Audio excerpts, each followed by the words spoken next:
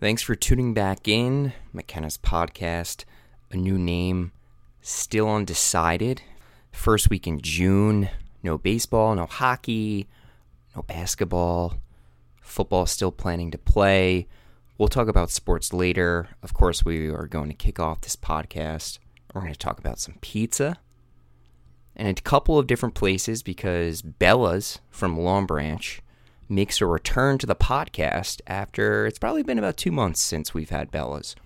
But this time around, we do Bella's, and last time we got, I believe, might have been 2 square pies where it was their grandpa style, which is almost like a hybrid of a Sicilian and a thin crust. You know what I mean? So picture kind of like that medium, thick, thin crust, Sicilian style, different taste. And then we got the Classico, which is more like a margarita. Couldn't speak more highly about those pies after having Bella's for the first time in 10 years, about 2 months ago. And a shout out to Alex as well, who's over at Bella's. I appreciate you sharing my podcast. And so this time around, we get a round pie. And it's half plain, half sausage and peppers. And I guess I've just been on a square pie kick lately and into those margarita slices. And let me tell you, I thought Frederico's and Tuzio's had some of the best round pies I've had in a long time. Bella's is right up there. If you live in Monmouth County, go check out Bella's right now. Yes, we normally talk about the portions of the sauce and the cheese, but this pie had character. And you're probably thinking to yourself, how the heck does pizza have character? Character is when you can associate something with, and in a good way. And Bella's has a certain taste that is similar to Luigi's, which you've heard on other podcasts here, where it's almost undescribable, and I can't compare it to anything else. I don't know if it's the oil that they're using at Bella's, but it's just, you take a couple bites out of that pizza, whether it's a plain, a pepperoni, sausage and peppers, bubugats, you know the deal. And it's just like, oh wow, this is Bella's pizza. You could be blindfolded, put a pizza in front of you, have a few tastes of pies, and you'd probably be able to identify Luigi's and Bella's right off the bat. The crust, very unique from any other pie in this area. Thin crust for the most part, right? And then outside perimeter gets a little thicker. Not quite like Frederico's. Couldn't speak more highly about Frederico's. But I just didn't know what to expect for a round pie from Bella's. And gotta say, we're going to go back. We'll get a round pie. We'll get a grandpa. We'll do the Classico. So great stuff from Bella's. And let's transition over to talk about unique pizza. How about Zachary's in Long Branch? The staple, or is it West Long Branch? I can't tell. You know, a sidewalk like separates towns here in Monmouth County, or a piece of dust. So Zachary's has been doing the whole Monday night special, or it's like buy one pizza, get another one for $6. I don't know, buy one, get one free. Yes, you either kind of like Zachary's or you don't. You're not in between. You either love it or you don't. I'm a guy who loves Zachary's. It's quesadilla pizza, beyond thin crust. Fantastic taste. Talk about flavor and talk about association, character. Again, I've never tasted anything quite like Zachary's, because Zachary's is a unique breed. Some people will bring up Brothers. Some people will bring up Pete and Elda's. Are they all owned by the same people? They might have been. I don't know. I should have done my research. But Zachary's, I don't know if it might be the sauce at Zachary's, where there's not a ton of it. There's not a ton of cheese, because let's keep in mind, it is quesadilla pizza. It will break on you.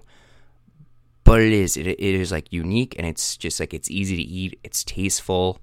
The deal on Monday nights are cool.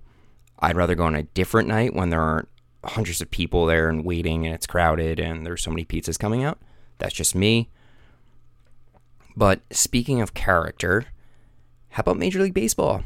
We'll briefly talk about Major League Baseball because they may not come back while other sports may try to. We don't know if when hockey comes back or the NBA, if they'll even be able to finish. Will that ruin things for football? We don't know. So let's move on. But one thing we do know is that Major League Baseball might be the only sport that doesn't attempt a comeback because of money and the players and the relationship with the owners, which is a shame.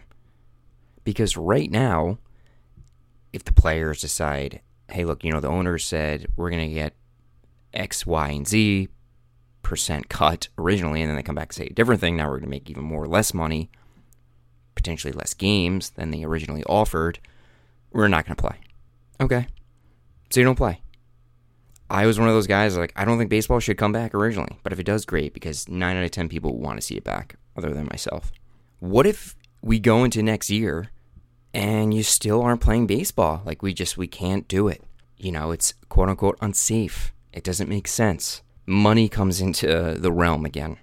So you're going to go into this year and not make any money as a baseball player when you could be making millions. Now you're not going to make anything, and next year we don't know if you're going to even be playing. Let's keep that in mind for baseball. And speaking of baseball, on a positive note, I'm always curious about stadiums. I think even if you're a baseball fan or not, nowadays you can always enjoy going to baseball stadiums and just taking in the scenes, the sights, the smells, the sounds. Yeah.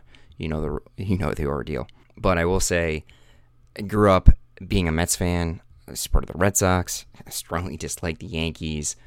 But I will always say my favorite MLB stadium that I've ever been to of all time is the old Yankee Stadium that was replaced by the new Yankee Stadium in 2009.